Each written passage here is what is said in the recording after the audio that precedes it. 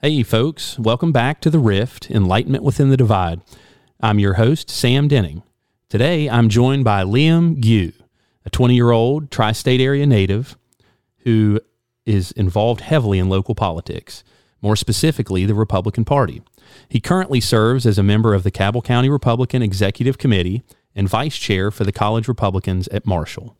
Liam also attends Legacy Church Huntington, where he is a part of the worship team. I really hope you all enjoy today's guest. Relax and enjoy the conversation.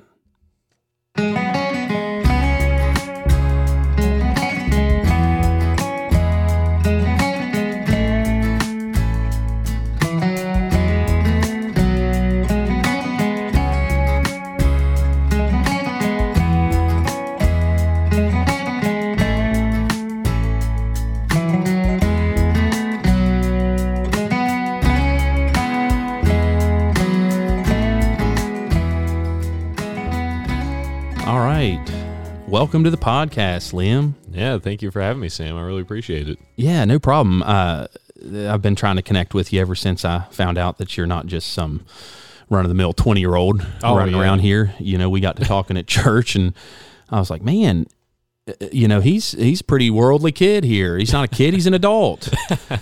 So I thought, let's have you on here. You're doing, you know, well, you can tell us a little bit more about what all you do. I mean, I gave you a little intro here, but I just found you very fascinating, and I thought that anybody out there listening would want to know about what all it is that you do around here in this town.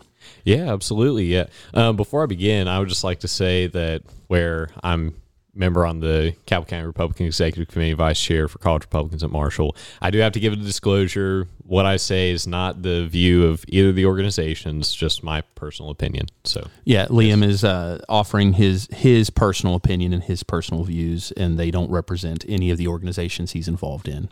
Yes, but if the organizations happen to agree with me on everything, then I think that that's pretty good. Yeah, and they'll get my vote.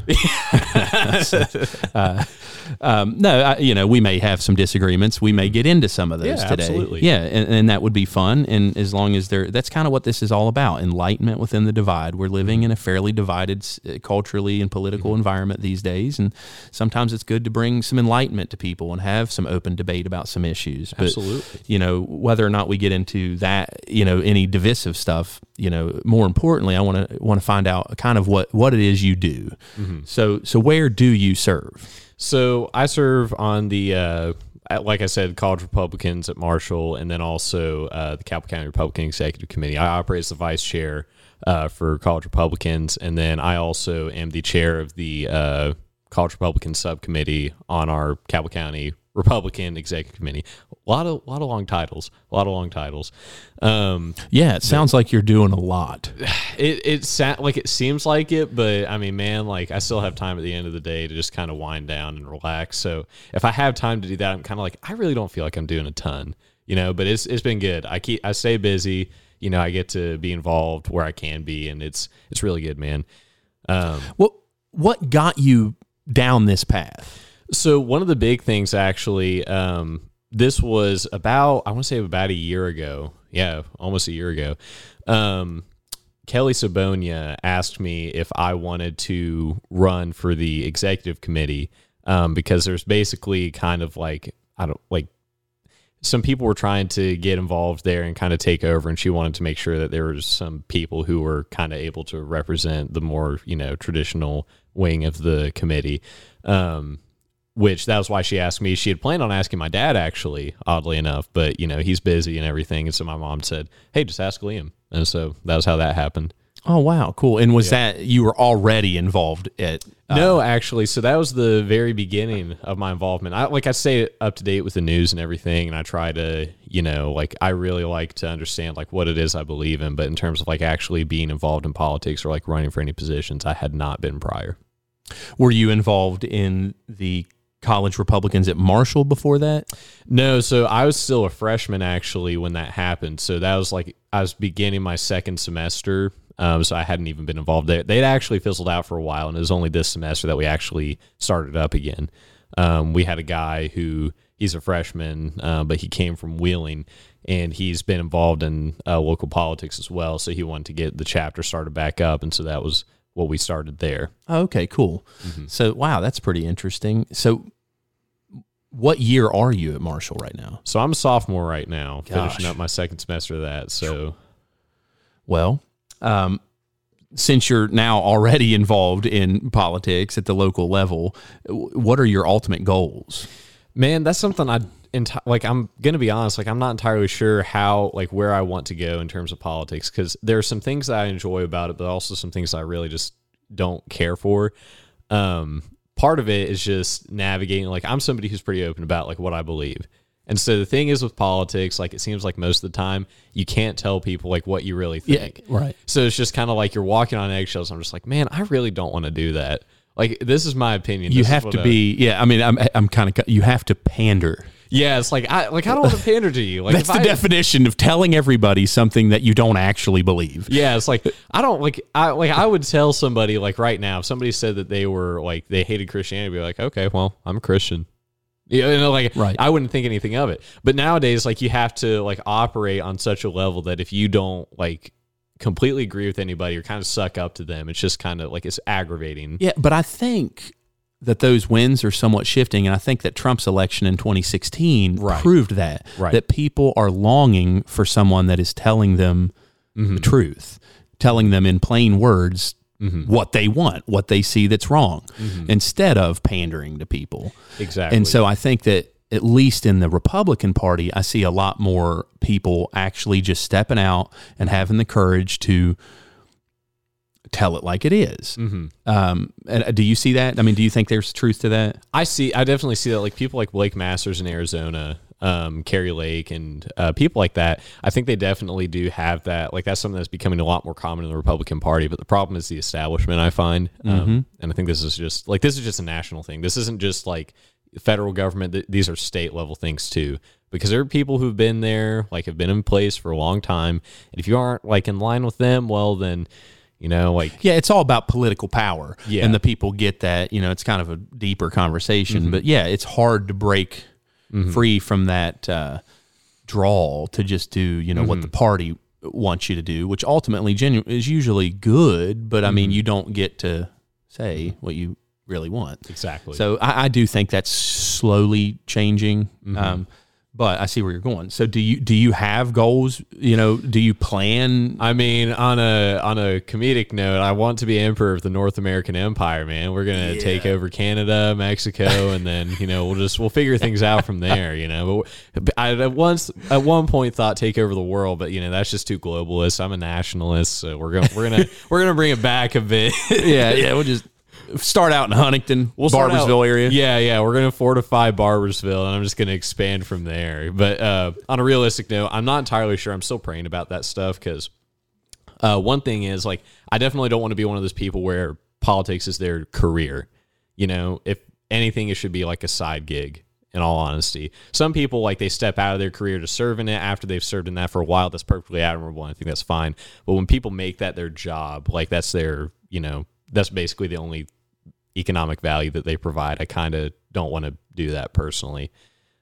You need to be, in my opinion, you need to be in some of these positions long enough that you can make some sort of impact, but you also need to be out in the private sector long enough to still be and have the opinions of the people. Exactly. Actually. And I think when you end up making it a career, like let's just use people on the national, you know, the federal level, like a Nancy Pelosi or a Mitch McConnell, people from two different parties, it's become a career for them. And they literally, truly are just removed from, they're clueless. Right. And I think I was talking to somebody about this, but I think like there's so many people that they place their entire worth, their personal worth on politics. And that's something I don't like.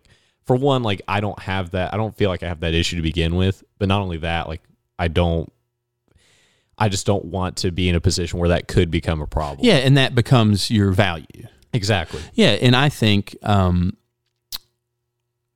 really noble. I think that's awesome. I hope you continue down, and because that's those kind of things which we're going to talk about this. I think in a little bit, but that. You know, I look at a Ron DeSantis and I see that in him, but you get so worried that the higher up you go, that you get sucked into the, the other, what do you call them, lobbying people. Next thing you know, you're not using your own words anymore. You're doing everything, you get drawn into it. So the longer you can resist and try to be really who you are and not let it define you, if you can keep that going and be able to have some sort of influence in politics, then those are the people, in my opinion, that I want. Yeah. And, something else too, I mean, if God doesn't call me towards like actually serving like in office at some point, well, then he might call me to serve like as a, in like an influential role. Because I think and this is something I was actually talking about like on a more spiritual level with some friends of mine, but there are reapers and there are sowers. And like there are influencers, and then there are people who actually wield power. And, we often think immediately like the most important thing are the people that wield power. Like ultimately that is kind of true, but there are also people around them that influence them. And so what we also need to focus on, instead of just like this idea of, hey, let's just get our guy in power. Definitely, I do want that to happen. I do want my guys to take office, take power, and then, kind of yeet the communists out of there. But in all seriousness, I think like we also need to look at the importance of, spiritual advisors, people who are going to go in there and say, hey, listen, like, this is my opinion. Ultimately, it's up to you, but you've got me here to help you make these decisions, and I want to help you do that. And so this is what I think. And so I think that's something the conservatives kind of need to get better at personally, because I think we tend to be so brazen because like we've been silenced for so long. And that's, I don't think this is a bad thing, but there's like a time and a place. We got to have some tact in some areas. But I definitely do appreciate the fact that we're just way more comfortable being like, hey, this is what I think. Deal with it. Yeah, and things like we are doing right now exactly are really, really, quote, I know this is a buzzword, but it's decentralizing this media thing. Our message no longer has to get sifted through some channel. We can get out your Liam Gue's beliefs and Sam Denning's beliefs out here. Now, whether or not anybody's listening, that's a different story. But I mean, it does, you can even through something like this influence people or get somebody to maybe change their mind, which is why I try not to be combative on anything on here, because you're not going to make, go anywhere doing that. So, I had some specific bullet points that I wanted us to try to address before kind of going in we're going to have kind of a deeper conversation about maybe just general politics, but I want to know a little bit more about your perceived problems like in West Virginia politics and even federal, national politics. So what do you think? Are there any problems in West Virginia politically that you've seen from your positions? I think one of the big issues, and I've had this discussion with with some different people, but one of the things I think is, especially like in the more governor's position, is there are a lot of people from like when the Democrats had a very strong hold on West Virginia for a long time. The Republicans just kind of came in and just like took over everything, like is almost like overnight, politically speaking. But the problem is that there's still like these, and this is a problem you actually saw with the Trump administration too. But when Joe Manchin was governor of West Virginia, he's still got people who are in those positions of power that are like essentially in the bureaucracy. And that's something that I think has been holding back like the governorship specifically. And so West Virginia has this problem like where there are these entrenched kind of like swamp people, Democrats that are, holding back the Republican agenda. And now the thing is, the Republicans have a supermajority in the West Virginia House of Delegates. We've got 88 out of 100 seats Republican. And the Senate is even better for us. We've got 31 out of 34 seats in the Senate. Like, it's ridiculous. Mind-blowing. Yeah, super majorities. Right. Now, you'd think, this was based off the most recent election, but we had 4 amendments that were put up for election during the midterms, and not a single one of them passed. Now, you would think with Republican supermajorities in both houses, we could like easily get that stuff passed in the public. Well, the problem was the judicial code and a lot of different things that were going on there, but you had this issue where based on previous administrations essentially deciding things like Republicans haven't figured out that, hey, there's some things that we need to change if we actually want to pass our agenda. We actually have to start wielding authority and power and actually have to go in there and kind of clean things out a little bit. And so that was like one of the big things that sucked with the amendments because, they were great. all of them, like I looked over them, like we had a town hall, college Republicans did, Senator Eric Tarr, or State Senator Eric Tarr was there, and Delegate Linville. And they were discussing all that. They explained it really well. But the problem is there were two guys, and they had to go all over the state and try to explain this whole thing. And then you had Jim Justice coming out saying, hey, these are actually terrible ideas. But the only reason that he was opposed to them was because essentially, like one of the amendments would be to allow the legislature to eliminate like state inventory taxes, property taxes, things like that.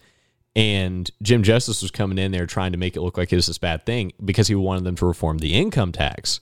Now that would directly benefit him. I can't remember exactly how they put it, but basically, I think it taxed like his coal, like the profits he made off of like coal mining and everything, and how much he made there. So that was that was the whole reason that the thing was screwed up. For one, like the judicial code made it difficult for people to understand, and so like when people don't understand something, their automatic inclination is to vote no, which I completely get. But then you also had the governor coming around. He's kind of a populist figure, whether or not we want to admit it. But he's a great advertiser. He's kind of like people see him as like the people's guy because he's just so brazen. You know, he seems like real genuine. But it was a real scummy thing that he did, where he just kind of shot down the amendments without hesitation. Yeah, he does carry like enough clout, from people on both sides of the aisle to get. If he says to do something, generally he'll get people to go out and do it. They, like you said, the people will listen to him. Like they'll kind of bypass their own thoughts and opinions on what they're even reading. Mm-hmm. I was very shocked that those did not pass. Like I was very shocked. But as you're talking about the bureaucrats. I'm going to play devil's advocate because I agree with you on it all. But some people might say that, it's a good thing. It's a way to kind of keep things from changing so rapidly. Mm-hmm.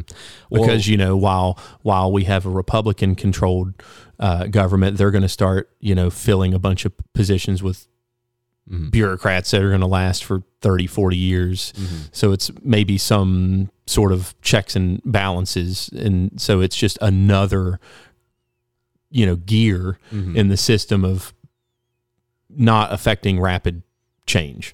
So my response to that would be that if the Democrats had supermajorities right now, they wouldn't hesitate to get the Republican people out of power as soon as they could. Like this is something that I think Republicans try. Like we try to be fair, we try to be polite, we try to be respectable, and then what happens is that the Democrats swoop in, take advantage of that, and they're like, "Hey, we've got the power now. Get out." That's basically their entire ball game. And then we're shocked when they do it. It's like, you can't do that. Like, you're not playing by the rules. It's like, well, these guys are, like, they advocate for abortion, my guy. Like, I don't really know how to put it any differently. It's like, if the Democrats had the supermajorities, like, if the tables were turned right now, and they had the governorship as well, the first thing that they would do, if there were Republican people in the bureaucracies, they would get them out without hesitation. They would do it. And so I think the problem with the Republican mindset is that we just are like, okay, like let's say that it was the mindset behind it. Well, here's the thing. Nobody recognizes that. Nobody cares. Because the thing is, whether or not people want to admit it, bureaucracy actually affects a lot more than what we would like to admit. Oh, it affects everything. Yeah. Like it, and so I would speak on it more on a federal. So I agree with you. I can't, it's quote the deep state to use. I mean, it's a permanent entrenched bureaucratic group of people that actually run everything. Mm-hmm. They kind of listen to what the elected officials say, but they know that they're just elected and it's like blowing in the wind. Mm-hmm. They'll be gone. There will be another administration, and they just keep doing whatever it was they were taught to do in the order that they were taught to do it at the time that they started doing the job. Mm-hmm. And we can blame Woodrow Wilson basically for all of this, starting all these 3-letter agencies that had a whole bunch of unelected officials on the federal level. And also the Federal Reserve, but we can get to that Yeah, later. But you know what I mean? So it makes this layer, it's almost like, it's not almost, it's basically is, like our country is still doing the bidding of the Woodrow Wilson administration because you get these things going and they're doing the agenda of whatever it was when it was instituted. Mm-hmm. And because, they had 40-year career people in there that were there regardless of who was in office. But my thing, those people shouldn't wield any power at all, is my opinion. They should. It should all go down to the elected people. And this is where I get irritated with I don't know if as much on the West Virginia level, but on the federal level, like when they're passing laws and things, they need to quit doing these omnibus huge bills. They need to vote on everything individually, get everybody's individual record on it, hold the people accountable to what they're actually voting on one by one. If it takes a whole bunch of time, then maybe it wasn't important enough to even introduce. Yeah. You see what I'm saying? Exactly. And if it seems silly and absurd to build a $25 million bridge to nowhere somewhere, then that means it is silly and absurd. And if you have to vote on that individually and nobody in their mind wants to say yes to it, because their people would go, why did you do that? And you can't run cover behind going, well, we needed to get this and it was all together. If we didn't vote yes for that 20, we've got to stop doing that so that the power truly goes to the people. They know what their representative did or didn't do, and their representative holds the power, not some delegated bureaucrat.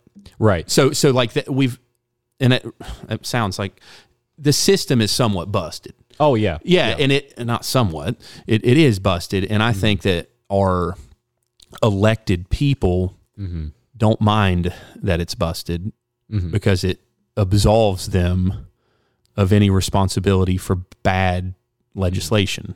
Exactly. They can hide behind these massive bills by claiming that they did get you what you wanted. It just, they had to say yes to all these other 100,000 other things. Yeah, like we guys, we got you the border wall, but we also are funding child mutilation as well. So I mean, bingo. So that's on a federal level, but like I think that that kind of stuff probably happens on the state level to a lesser degree. Yeah, but I think too that's a much broader point I'm making. But I think that as far as the bureaucratic people, I think that they're necessary, but I think that they should not have any control on whether something does or doesn't get implemented. Yeah. And so, like you said, they should either get them out of the way or just ignore them, pass the legislation in the supermajority Republican that we, the people, want. Yeah. And I think one of the issues is as well is that there are definitely like a lot of sectors, and this is more so a federal issue, I think, than it is a state issue, although somebody might argue with me about the state level stuff.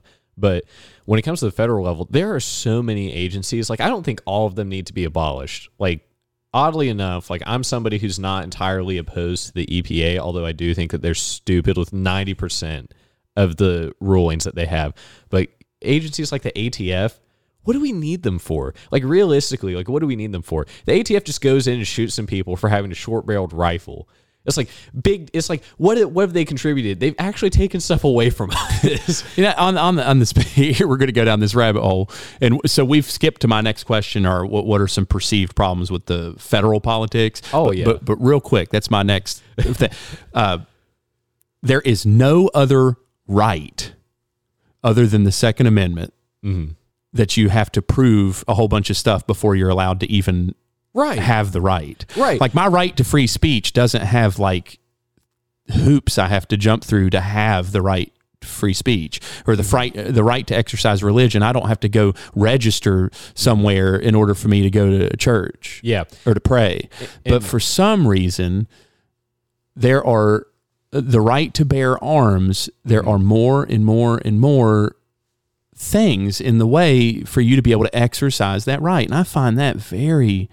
Yeah, I feel like if we were actually following the Constitution, they would all get struck down. Oh yeah, well, and here's the thing, like one of the things is too, when it comes to the ATF regulations and federal government issues, one of the big problems is that the ATF essentially, like, it's an unconstitutional organization, but they have all these laws that are basically, have you heard of the NFA?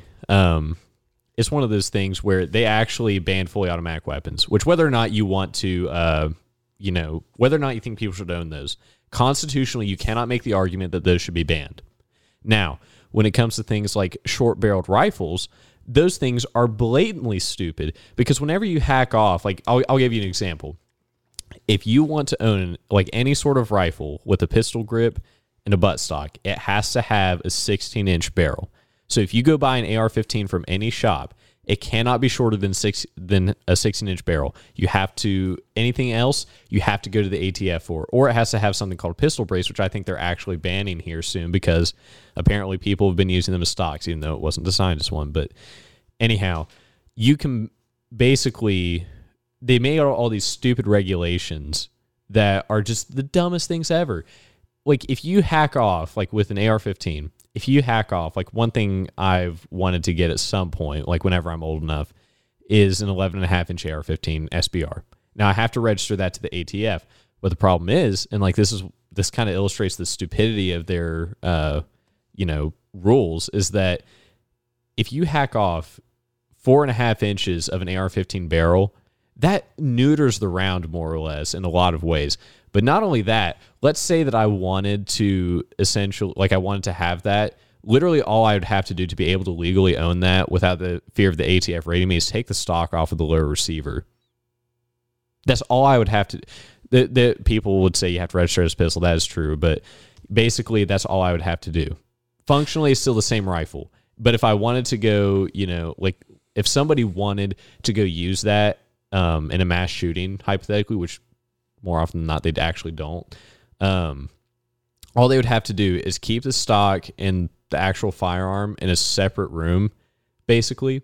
Then they could just put it together and then they could go commit crimes. And I see what you're saying, but I'm going one step further, going, why do you need to even register? Exactly. That's my whole point. Why are there little hoops you have to go through to exercise your fundamental right? But not only that, you know what I mean? Yeah. There shouldn't be. You don't have some registry saying that you went and bought a Bible at Lifeway Christian store, and that we now have a record that Sam Denning owns a King James version Bible at his home, so that he can. No, I'm just giving it. Well, I'm just saying. We now know that Sam Denning owns a King James Bible that he bought here.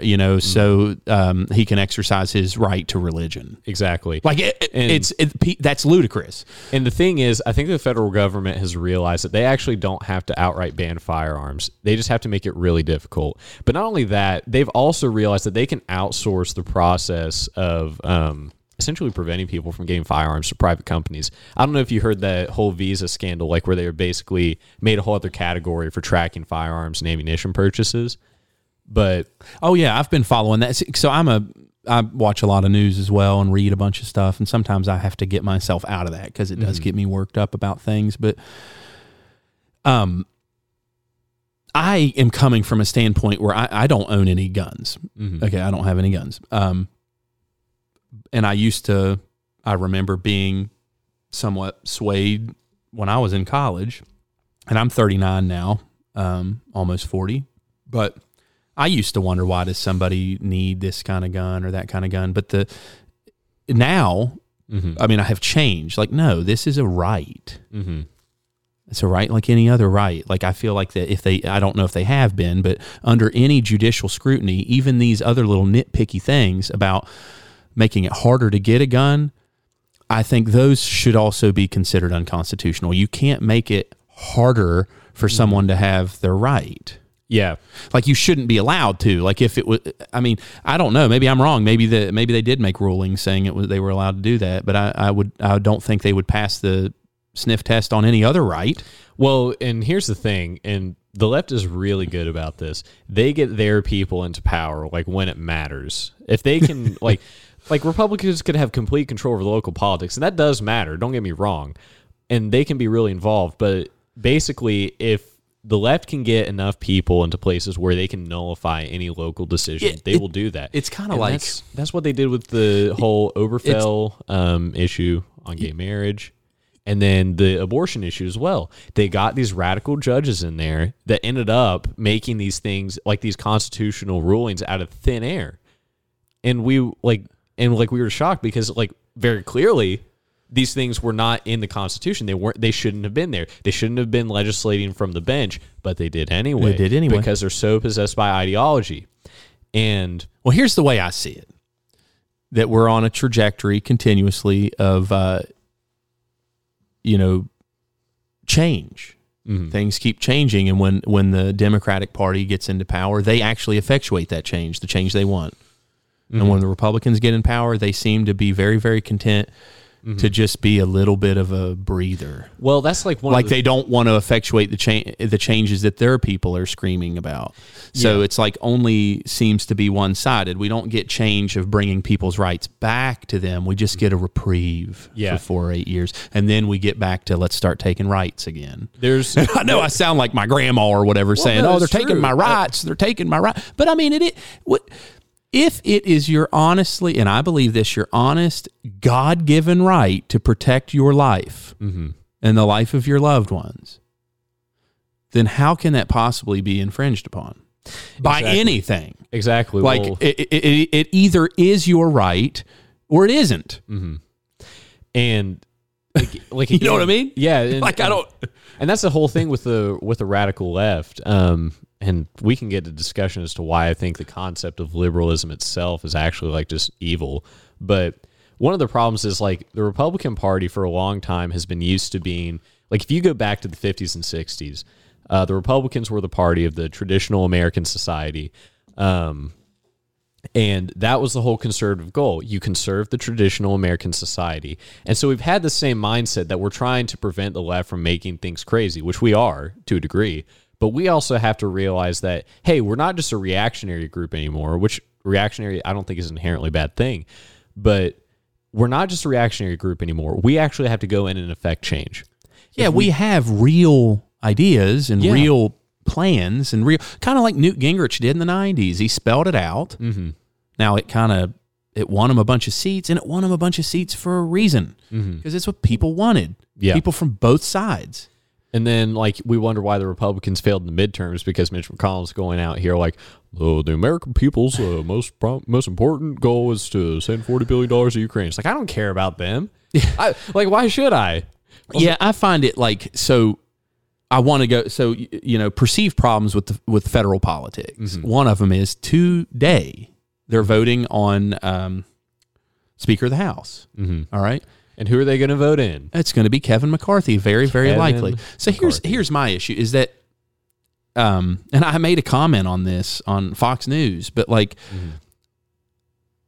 I'm okay if Kevin McCarthy, I mean, I'm not like going to lose sleep if Kevin McCarthy becomes the Speaker of the House, but like these positions shouldn't just fall into people's laps because they've been in there for a long time. And I know that that's not the only reason. It's because he's fundraised and he's done a really, really good job pandering, right? Right. But my thing is why not, because people say, oh, the Republicans are so divided. I think that it should be irrelevant of party. They should have a vote. It's a good thing to allow more people the opportunity to throw out their ideas and have the opportunity to be speaker. Why does it? And it's because these people get in these entrenched positions and then they're in charge of the purse strings like McConnell. Then they never lose these positions of power because they make these deals behind the scenes. And this is the stuff I see wrong.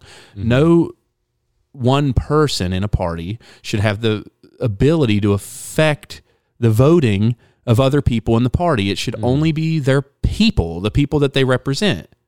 But that's not what's happening. The people vote Mitch McConnell to be their leader, not because the people screaming in Kentucky or the people screaming in West Virginia. It's because Mitch McConnell is telling that other senator, if you don't vote for me, I'm still in control of the money right now. You're not going to get any.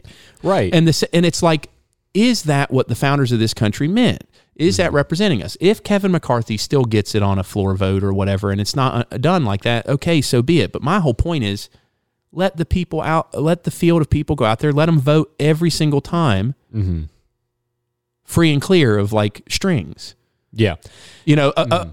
Free and clear of the party. It doesn't matter if it's everybody should want that, because then you get. They're going to be more on their toes and they're going to say and do things that you and I want. Instead of, I didn't line Representative so-and-so from Montana's pockets good enough, so he may not vote for me. Yeah. Like it's literally boiled down to that. Exactly. I mean, it's just not a vote for the people, and yet they like to make speeches about the people's house.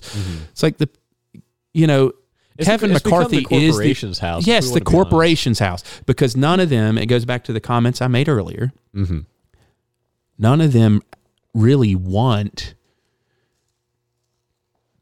their name, there's a few of them, like Rand Paul and some of these other people that want all these bills split up and voted on individually. But honestly, Kevin McCarthy is one of those people where let's make a big old omnibus bill so everybody on both sides can get everything they want and we can distance ourselves from it.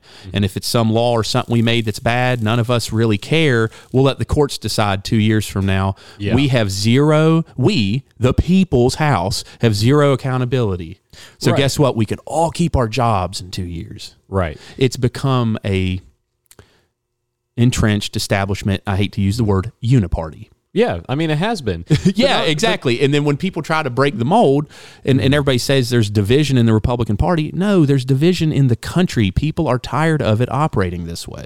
Right. It need not operate this way. If McCarthy ends up getting it, so be it. But like there should be open debate. There should be conversation, and people's voices should be heard. And that shouldn't be indicative that we can't get our stuff together in the Republican Party. Right. It should happen every 2 years. Right. And the thing is, like, this is more of a conversational level though. But like one of the things, like if you've noticed, like you can get canceled for having the wrong opinions, and like you will in the House too. If you don't fall in line with the establishment, well, then you're just going to be barred from having any prominent seat on any committees, or they won't endorse you, or what they won't fund you for your next race, all that stuff. But like on a conversational level, if you so much as say like that you're to the right of Hillary Clinton, you're canceled. Now, here's the thing. Like, I'm somebody who like vehemently opposes the Democratic Party, and I could not care for them less, but they've become like, it's so crazy, like what they've been able to do. And I think really it's because they've been able to use Marxist ideology to infiltrate the American psyche, because like they've convinced, like for the longest time, like if you've noticed, if you were a communist, like it was like, oh, that was just as bad as being a Nazi, arguably worse. But now, like the Nazi is the worst thing ever. Now, I'm not saying I strongly, almost as much as I hate communism, hate Nazism. But like, if you say I hate communism, people are like, bro, that's just like, we just want to have a commune and everything. Like, we just want to, we just want to get together and do our little socialist paradise. It's like, I'm sorry, but you guys fundamentally oppose everything about this nation. And like, we can't even say that now. If you're in the Republican Party and you were to say that, then they would just be like, that's too radical, man. Like, you just have to say socialism sucks, basically, and just hope that's enough to keep the left at bay. It's like, it's ridiculous. I made another comment. I hate to bring these things up, but another comment on Fox News just the other day where someone had said, the Democrats are bringing us closer to socialism with all their socialist parties, they're communist or whatever. And I was just reading that comment, and another person replied and said, "What is your proof of said policies that are socialist, and what is your proof that they're communist and whatever, and yada yada yada?" And I don't care one way or the other, but I responded to that person and I said, because this is the genuine feeling I get.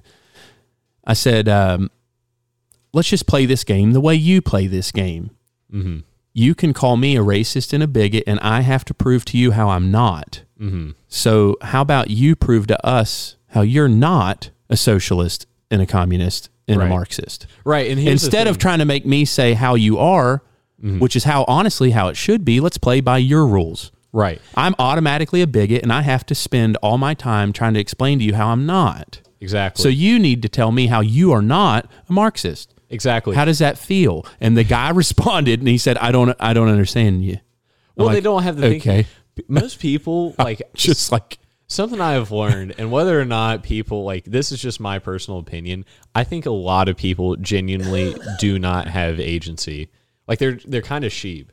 And they are. The same people that scream that they're lions are sheep. Yeah, exactly. And not only that, but like whenever we talk about communism or socialism, like we have this idea that it's purely economic. Like, the real reason America won was because we were a capitalist nation and the commies weren't. It's like, that's okay. Like, that's part of it, I guess. But the real reason was because we had an actual functioning society that sought to fear and serve God.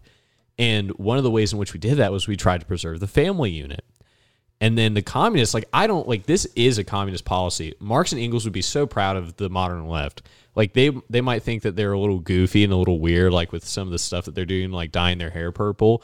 But if they saw like how they had managed to break up the family and like absolutely distort like any concept of it, they would be so full of joy, because ultimately communism and socialism, their goal is to disrupt the family unit in America and to destroy the traditional American society.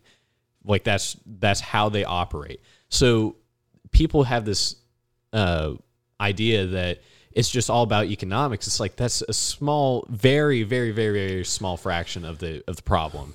They've been able to implement so much change because they've been able to get our teachers to start teaching their kids that, hey, you might be gay, or hey, you might be transgender, or things like that. And it's like, we wonder why things are going south so quickly. It's like, my guy, you let that happen. Yeah, there's no fundamental truth anymore. You know, everybody used to pick up the Bible and hold it up in the air, and that was the truth. Mm-hmm. Now, people are very, very content to take that same Bible, hold it up in the air while they drop it into the trash. Exactly. And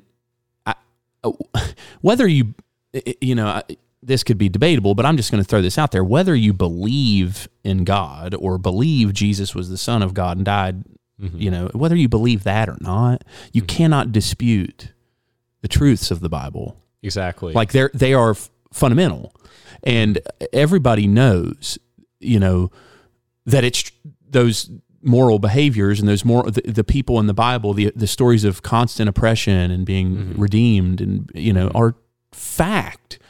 I mean, there's a reason why they stood the test of time, and people felt the need to say them, you know, verbally, and then write them when they were able to write them. And there's a reason why the Bible was the first thing that was printed with the printing press. They could have printed anything. Why'd they print the Bible? Yeah. And, you know what I mean? Like, so I fear, I've said this to multiple people, and I've said it on some of these podcasts, some of which I haven't, you know, released yet, but I think that the biggest issue culturally coming up for us is this transgender thing. And I think it's out of the box. It's never going to go away. You know, people listening might think that, oh, I'm crazy, but no, it's a contagion. Like it's a mental contagion. Like it's growing at a rapid pace. If you raise children to believe that there is no universal truth on their gender, or then they're going to believe that. Yeah. And then they're going to, you know, we're only a couple generations, in my opinion, away from everybody thinking that they can decide that they're their own gods. They can decide what they are and are not. Well, if you want to have that conversation about liberalism and why that's where that started or that concept came from, we can have that discussion. Well, we can. I mean, I've talked about this a lot, but I think that the most pressing thing in this country that we need to really be focusing on is the transgender problem, because that is representative of all. I mean, like that is the indoctrination, the telling, you know, the losing control of our children. Once that seed has been planted, and I guess you could argue. So like the flip argument is, well, the seed was planted that you were just a boy or just a girl. That's the seed that they would say. Right, but here's the thing. But you are just a boy or just a girl. Like Republican, like the conservatives and the right are so bad at doing this. They're just like, instead of saying, hey, I'm actually correct because all of human history has agreed with me for thousands of years. Also, you're a Satanist and... Well, find me... So like, I've said this too about homosexuality. That's real. That is real. I mean, like, it's been written about. It's in the. I mean, whether it's a sin or not, you know, it's real. Find me the hidden text about these transgender people thousands of years ago. There weren't any. Well, no. And if it was such a big deal, and people were the liberal pastors, they'll say Jesus was a transgender. It's like that is one. That is terribly blasphemous. But not only that, like they have to reach so far. They're so good at warping and twisting Scripture or just reality to be whatever they want. Why? Because they view themselves as their own gods. And so that's fundamentally the crux of the argument, because the conservative view has always been submit yourself to God and serve him fearfully and in love. The liberal view has been free yourself from the shackles of serving this God, which you had no say in whether or not he was your creator. It's like, dude, I'm sorry, but your life choices, I hardly ever see a happy liberal. Hardly ever. Not saying that they don't exist, but I think like there's this lack of fulfillment because they think they're their own God. They have no higher purpose in serving their immediate self-gratification and pleasure. And that's ultimately like what the transgenderism debate is. It's the immediate gratification of trying to be whoever you want to be versus accepting and submitting to the reality that you are who you were born as. You are who you were created to be. I've said this before. Like, when did we go away from embrace who you are? Like, that was the big mantra of the left. Embrace who you are. Mm-hmm. Now it's, if you don't like who you are, change who you are physically, like literally cut yourself open and change who you are. Well, we don't believe there are women, but yet we can definitely define women because we are making men into women. But we can't tell you what a woman is, but by God, if we want you to make me into one, I can, that's why I love that Matt Walsh, What is a Woman? Like, it's, if you're telling everybody there is no such thing as men and women and we're all just whatever we want to be, then how can you tell someone to make you like a woman? Right. Like, what is that? I think the reason it's gone so far, too, is that there's just been this dissociation from any sense of actual, I would say, cultural identity or national identity or communal identity. People used to be identified, like now they put it into something biological instead of something about their culture, about their heritage, about, like I have German heritage. I'm very proud of that because like I look at the Reformation and the things that the Germans did there and the German Empire prior to World War I. I mean, they were a very interesting and great culture and a great people. And I think that they're just like, it was very like something like I want to imitate the greatness of those people. But now, because people don't have this understanding that I'm supposed to live up to the reputation of my forefathers and not only meet but exceed their greatness, there's this obsession with personal identity, with who I am, not who I can be as like a fulfillment of previous generations and all that they did to make sure that I'm here. And that's the problem, I think, because like Republicans and I think conservatives to a large degree have this idea of like, if we just go to like a prior stage of liberalism, everything will be okay. It's like, no, like instead of saying like embrace who you are, embrace your heritage, embrace the like what you were born into, embrace the fact that you are a man and your goal and your duty is to provide and protect your family and to serve God. Embrace the fact that you have a distinct national identity and you ought to preserve and protect that as well. Instead, we have this view of like, we base our identity off of our desires instead of what we are called to do, the higher purpose that we have. And that I think is the fundamental issue that we're facing right now. And conservatives just haven't figured out how to argue against that. And it's like, here's where I'll throw a wrench in. Cause I'm more of a libertarian. Mm-hmm. So I do like, where I came from and stuff, but I don't view my national identity as high on the list. I'm not saying it's not overly important, but I think it's the relationship we have with God. Oh, that's absolutely the most important so like thing. That is absolutely and that should be what defines us and gives us our purpose and gives us our any other thing below that is something to just chop us up. Right. And if I could throw something in there, like I wasn't trying to say that our relationship with God is not important. I think that's because I kind of have. Oh, and I don't think you were either. Yeah, but I'm just saying that anything below that is chopping us up. Now, do I buy into it? Yeah. Am I more of a nationalist? Yes. I mean, generally speaking, fix your own house before you start worrying about other people's houses, right? That sort of thing. I'm also, as far as immigration goes, the issue that I have with it is if you're going to give people benefits, then get them on the books. Okay. And I also believe that it's out of control and that they should be building a wall and not talking about it at all. And then I think, and this is my thoughts, and then when the wall is completed, like I think there shouldn't be bickering about the wall. Like let everything go as it's going right now, continue status quo, but build the wall. And then the day the wall's done, you make an announcement and go, congratulations, everybody that made it. You now cannot work unless you're on the books and you're paying into the system.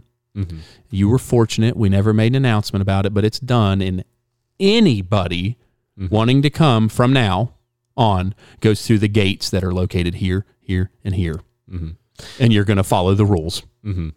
I think, and I mean, like, because I don't think you can just go round up millions and millions and send them home. I think that's ludicrous. I don't think you make an announcement that you're actively building it, because then you get even more people coming in. You just build it. Then you just say, no matter if you're a Democrat or Republican president, you know, make a joke about it. Congratulations, everybody that made it in here. We'll just give you citizenship now. But because we're already paying for you, you're already reaping the benefits of a citizen. You're just not paying into it. It's all you now paying. You're now working your job, the same job you've been working, but you're on the freaking books, and you're paying towards your benefits that you're receiving. And no other illegal immigrant is going to be allowed in the country. Period. Like, period. We've got a built wall. Like, it's over.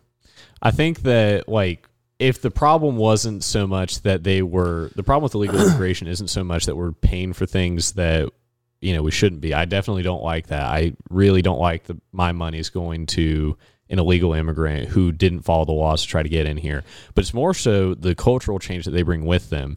And so the problem is like, I'm okay with people coming into our country so long as they say, hey, I'm leaving behind my old country and I'm going to assimilate and join the new one. Yes, no, and I agree with that. But there's a problem is with like the amnesty argument. I find personally, I understand what you're saying though. I don't think the reason I'm going that route is I don't think there's an alternate solution that would ever work. Well, there are actually somebody. It's funny that you mentioned that, because I actually saw somebody. His name is John Doyle, very very based individual.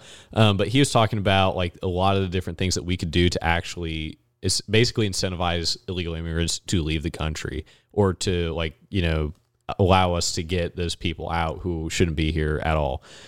Basically, like, provide cash vouchers to people who don't want, like, to say, hey, if you leave the country and, you know, don't come back, we'll give you money. I'd be okay with that. And not only that, but also say, hey, to like the legal immigrants, hey, if you guys know anybody that's an illegal immigrant, tell us and we'll give you money. Like, things like that. There are a lot of different things that we can do besides rounding up people and deporting them. Right. Well, I would say to me, that's not an option. I think it's an option right now. But I think that in my theoretical, if I was president, what I would do, build a wall silently, make the announcement. You know, I've already said it. I think there are a ton of illegal immigrants that contribute greatly to the functioning of the country. So, and I think if they were just to up and leave, that would be very noticeable. There's a big argument too that they're taking Americans' jobs, but I don't like that argument, because the labor market is a labor market, and if you're unwilling to participate in the market, you're going to lose. That's the libertarian in me. Like, it's the Americans' fault that they don't have the work because they're unwilling to do it, and they also can't compete for the wages because the illegal people aren't on the books. Right. So if they were on the books, it would be right now they have a competitive advantage. That advantage needs to be eliminated. Now, if there's people that want to take the money and leave, I think maybe I could like adjust my plan. You could offer it up, but I think that there's basically a huge amount of agricultural stuff that's done by illegal immigrants that I think there aren't. Heck, I mean, in Huntington, West Virginia, I can't get an American to come swing a hammer. Right. I think, I mean, you know what I'm saying? Yeah. So there is a void being filled, and I'm not saying that it should be filled, but and this is, like I said, it's the libertarian in me. You know, the labor market, they currently have a competitive advantage. Get rid of that. But the way you get rid of that is they have to be paid on the books like everybody else. Yeah. So they're not making as much money cash. They're paying taxes too. So then you get rid of that advantage. I would say, like, my kind of argument, and I do understand what you're saying. I'm not saying it wouldn't be difficult. Like, kind of my thought is, like, and this is something. Not only do I not think it's difficult, but I don't think it's necessary. I don't think you have to get rid of them all. I think that in terms of trying to preserve the culture, which has been on decline for decades at this point. Let me address that, because I was going to real quick. There's a ton of Latin American people that I like what they're bringing. Their family values. They're actually increasing the amount of people in the country that have the family unit. And as you know, their voting is changing. The ones that are legal and can vote. Right. And trust me, even the ones. Well, even the illegal ones have the same family values, because I think, given the opportunity, a lot of them would pick up Like, would they speak English? I don't know that part of it.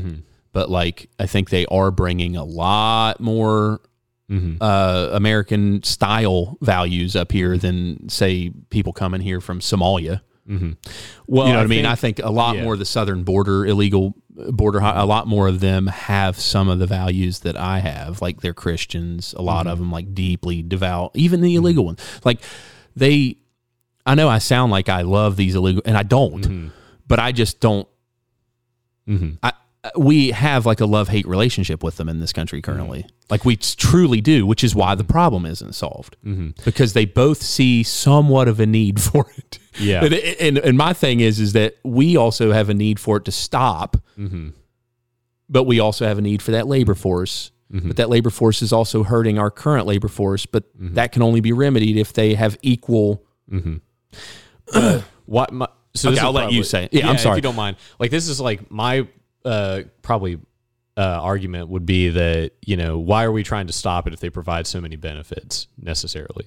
Because like I understand like what you're saying about the labor force and everything, but culturally, like, why would we try to stop illegal immigration if they're bringing all these things here? I think it's because, like, deep down we actually know that they're not bringing the culture. Now, it's taken a long time for Republicans to actually convince Latin Americans to start voting Republican, because they've been on welfare. They've been supported by the Democrat. The Democrat Party has done such a great job pandering to them. It's taken Republicans forever to finally get them to start leaning right. In Florida, they've been able to do that with the Cubans because they fled communism. But in Mexico, they didn't really have that issue.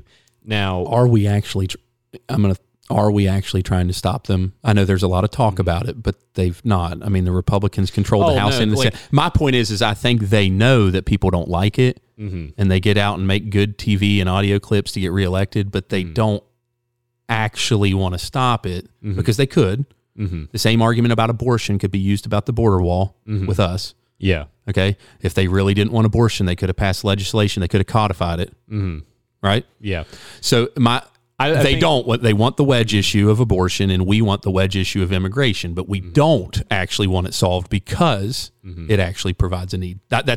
I would say that's probably more so the Republican establishment than it is like the broader conservative movement. But I do understand what you're saying. I definitely see the point.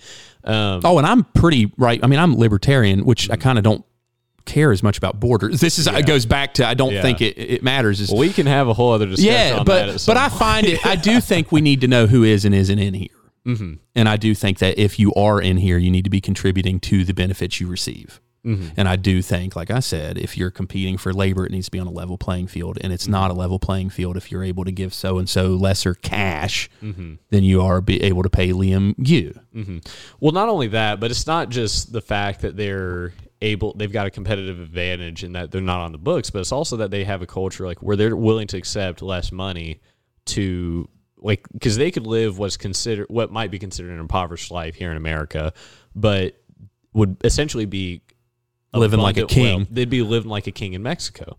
So you have that issue as well. And I think that's something that kind of gets glossed over a little bit.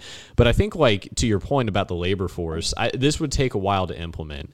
And I think there are a lot of problems that conservatives actually need to address that are so, like, multifaceted. Like, it would be a miracle if we could get all of it done, like, when we needed it to. But even if we didn't, we should still strive for it. And, like, one of the issues is, like, our birth rates are declining. We're at like 1.7 children, I believe. The first time in a long time, I think I was listening to Victor Davis Hanson talking about it. Yeah, I mean, I'm married to an immigrant, and we went through the legal process, and we had a heck of a hard time. Like, I'm not sympathetic for illegal immigrants. I think that they should go through the process, but I am sympathetic. I don't buy into the fact that every single one of them is a rotten person bringing it back. Not even saying that. It's just more so that I think that there needs to be rules, which there are. They need to be followed. I just, but I agree with what you're saying. I just don't, in my crystal ball, see a clean severing other than just walls suddenly built. The gravy train's over. But it's a announcement not prior to, it's an announcement when it's done. so that you're not incentivizing, you're not doing a Joe Biden coming in saying, yeah, we don't care about, you know what I mean? Because if you made an announcement today that said everybody's in agreement on Sam Denning's policy, we all think it's smart. Yeah. You know, it appeases people on the left. It's a true, quote, compromise, right? You know, we're getting our amnesty for everybody behind the wall. Let's announce it.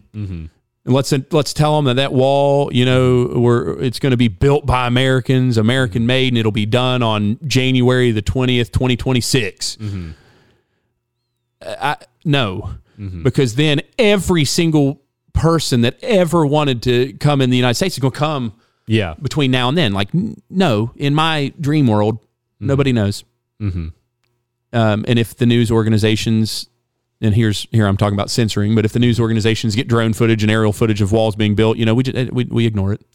Well, you don't mention it. Well, they've done such a good job just like covering up things that are like we're just like, that looks a little suspicious, guys. Like, is that right that you've got like some secret weapon that looks like it's an alien spaceship? They're like, no. And then we just drop it. Well, and so the stuff that I do totally agree with you on the values that if you come here, you know, there is and I get the whole point of it's a free country in America and everybody should be able to express what they want. But we also do have an established Judeo-Christian foundation. And the stuff that bothers me is people coming in suddenly saying it offends them that you're praying in church. Now you can no longer pray. That kind of stuff bothers me. Right. And like, we are a free country. If you don't like that person's praying in that school, go to a different school. There's nobody preventing. That's why it's free. Like, if you don't like that West Virginia doesn't allow abortions, you've got feet. Go to another state.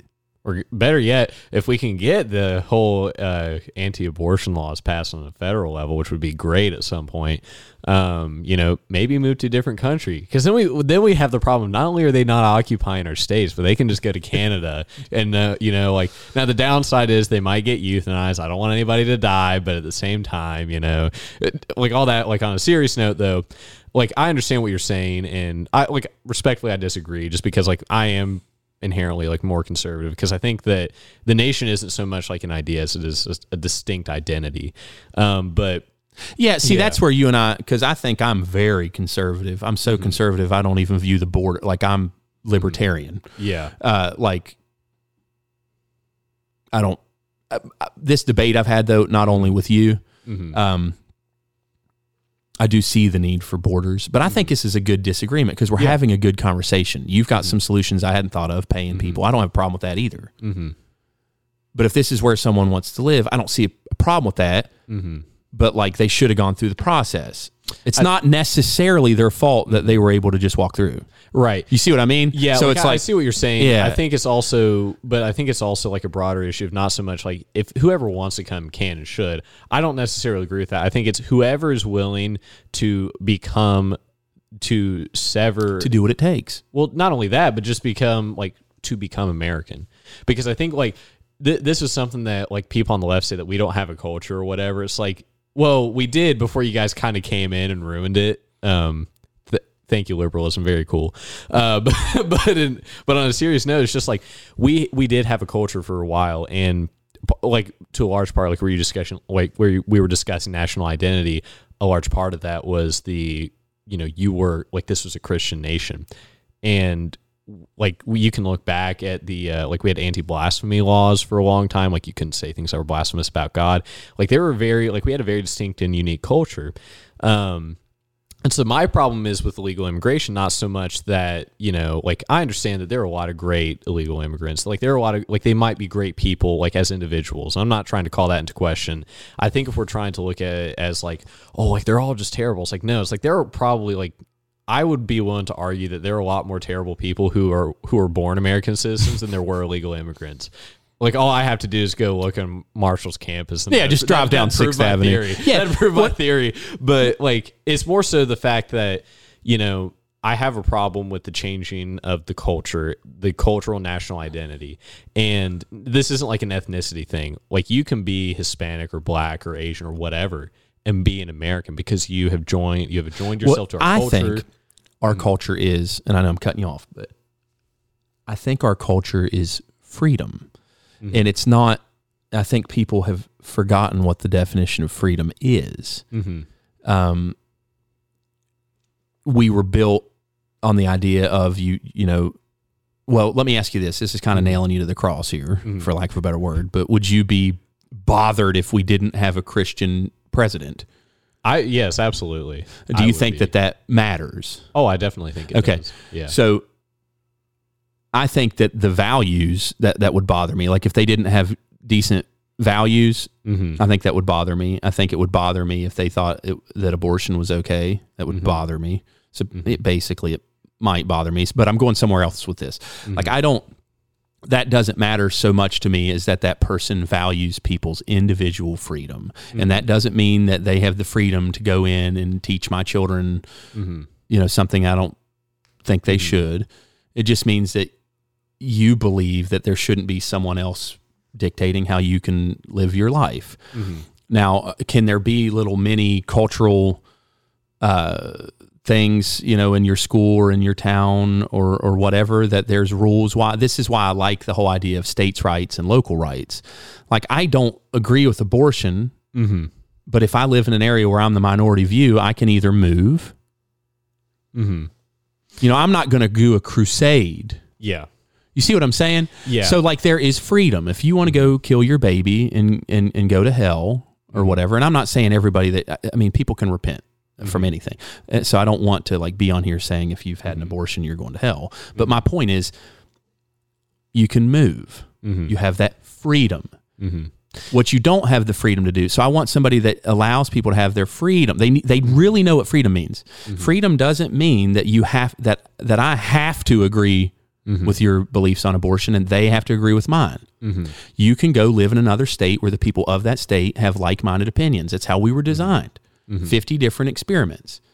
There should be no unified, there isn't, like humans cannot live in a unified, everybody seeing everything the same way. It doesn't work. That's communism. That's Nazi. That's fascism. You end up with death that way. Right. So I like the idea of having 50 states, and those states can pass laws, whether I like the laws or not. I can move. The cultures of those states. So like, I don't see necessarily, like I see that there are, if you live in the Bible Belt and that area is deeply, deeply Christian, that's great. But if there happens to be some little hub over somewhere that's deeply Muslim, great. But I don't think that hub of deeply Muslim people should be telling the people that are deeply Christian how they should be. You see what I'm saying? So like, that's where I'm at. Like, be free, let people do what they do. But that also includes, that's why stuff's supposed to be chopped into smaller pieces when it comes to authority. And that's the whole point of Lord of the Rings. The ring represents ultimate power. And the reason that it was made into one ring is because it could only be worn by one person. And that the power to rule over people should never be in the hands of one. Right. And so, and it applies to like the federal government. It should not be in the hands of, that's why I love this Roe v. Wade ruling, because it was absolutely correct. And Thomas Massey, who's the congressman for Ashland, or not that Kentucky. Do you know who I'm talking about? Thomas Massey. He said in a documentary I watched one time, and I know we're getting into the weeds, but I love talking about this stuff. But he said, and this is a congressman. The guy works, he's working on his people's behalf in the central federal government. But he said that the least important decisions in your life that should matter the least should be coming from the federal government. Right. And then the next least important should be the state government. And then the next least, your county, and then your city. And the most important decisions that should affect your life come in your home. Do you mind if I kind of speak to that point a little bit? Yeah. Yeah. So like, I understand what you're saying, like where, like conceptually the idea of, allowing people to go to a different state where they like allow like what you want. I understand like the thought process behind that. Where I would argue is that for a long time, the reason that we're seeing such division right now is more so because like we're seeing that fracturing like within the states. And for the longest time, we actually had national unity. That's very different from, hey, everybody thinks the same way. There are definitely people that disagreed on things, and that's okay. Like, I'm not saying everybody has to agree with Liam Gue, although I think that you'd be better off for it. No, you would. I mean, I agree with you. So here, I do 100% agree. But like to kind of like go off of that though, there was the idea of like there are some issues that like we just can't, like we have to agree on, like absolutely. Like for probably 200 years, the big issue was abortion. Close to 200 years. Like if you did not, like every single state had abortion outlawed, and there's a reason for that, because like if suddenly like California allowed murder, that'd be a big issue. Like there are some things like where we do just have to say like, hey, this is like not okay. Can we maybe not kill babies like on a national level? And I do think that while it's okay to have differentiation among the states, to like, it's like, I don't want to say like a small degree, a degree that's not going to impact like the actual morality of the state or the government or whatever. I think that's fine. Like, cause like if I like theoretically, if I were talking to a Joe Manchin Democrat right now, it'd be okay for us. Like if we disagreed on like economics and things like that, and like what the state's role is and like supporting people and things like that, I'd be like, okay, let's have that discussion, because I think that's okay. But if we were to talk, like if I were to talk with a radical communist, I don't think that they're like, you can't have the two people in there, like in that room. I don't think the conversation would be civilized for very long, at least on their end. I'm going to be fine, because I like, even though I hate communism, I think that it's, probably one of the worst things ever devised, aside from, like liberalism is more so like what started communism. So we can go say that's even worse. But on on a serious note, just, I think the problem is that when we have this notion that we can survive as like this fractured society, it's very difficult in my mind to make that argument, because we've seen where it's gotten us. Because now California is trying to influence, and this is the fundamental issue with with the left, with the communists, with the socialists. They are not content. Like conservatives will be like, hey, like just leave us alone and we'll be fine. Like in that, like I don't think it's inherently a bad thing. Like I could, like if my neighbor's like, mowing his grass a different way, I'm not going to go ream him for it, because that's something stupid. It's his yard. It's his yard. Yeah, exactly. But the thing is, like if, like states like California and New York, they're not content to just be contained in their little states. They're like, hey, we actually have to like take over the entire country. And so conservatives, because I think like we have this kind of view of cultural relativism where we cannot make an absolute claim to morality. And I'm not saying like, oh, only the Baptists can make the absolute claim to morality, or only the Catholics or whatever. It's just like there's this understanding that the Christian values were the absolute morality for a long time. And that's why things worked.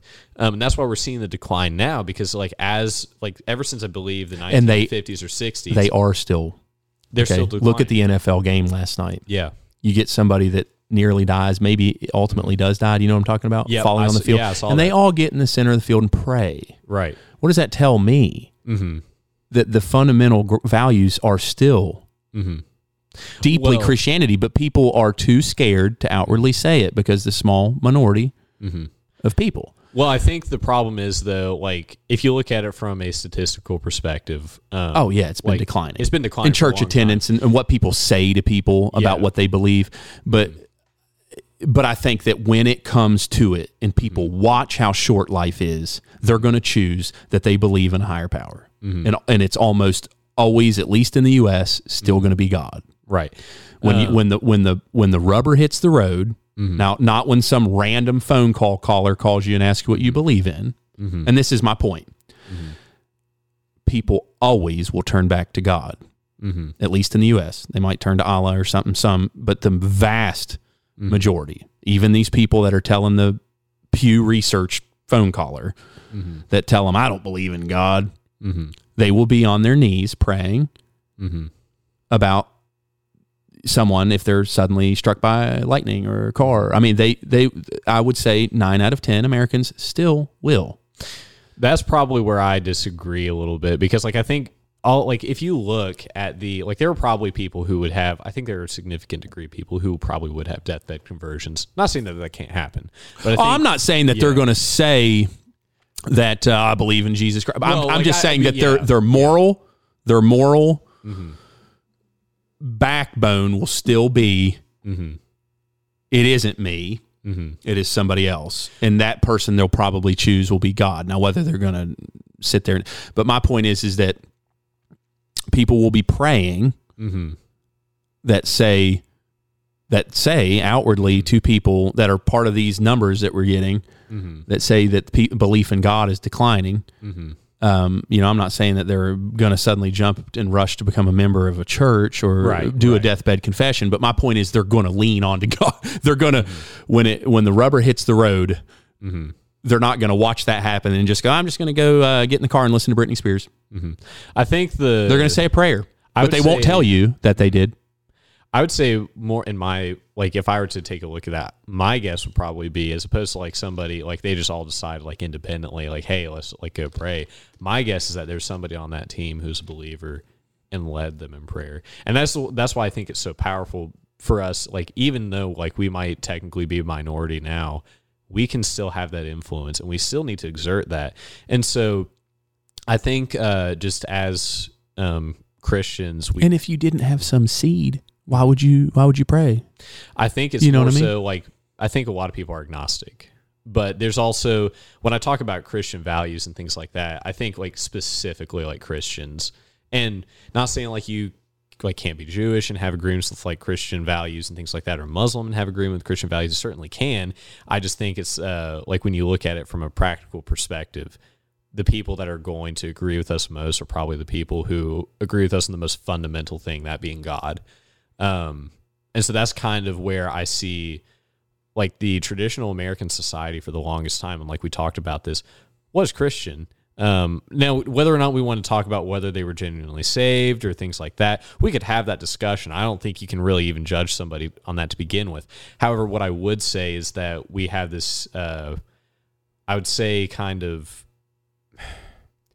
I think we kind of have this like toleration basically of like, just, you can be like not Christian and still have Christian values. It's like, I don't think you really can, because I don't think you fundamentally understand like the importance of what Christian values are, because I think the Christian concept of freedom is so very different from what the radicals proposed, like with the Enlightenment and everything, which was this concept of you just do whatever you want, man. Like, like to a degree, like obviously like that, there's like real freedom in like being able to make choices that benefit you.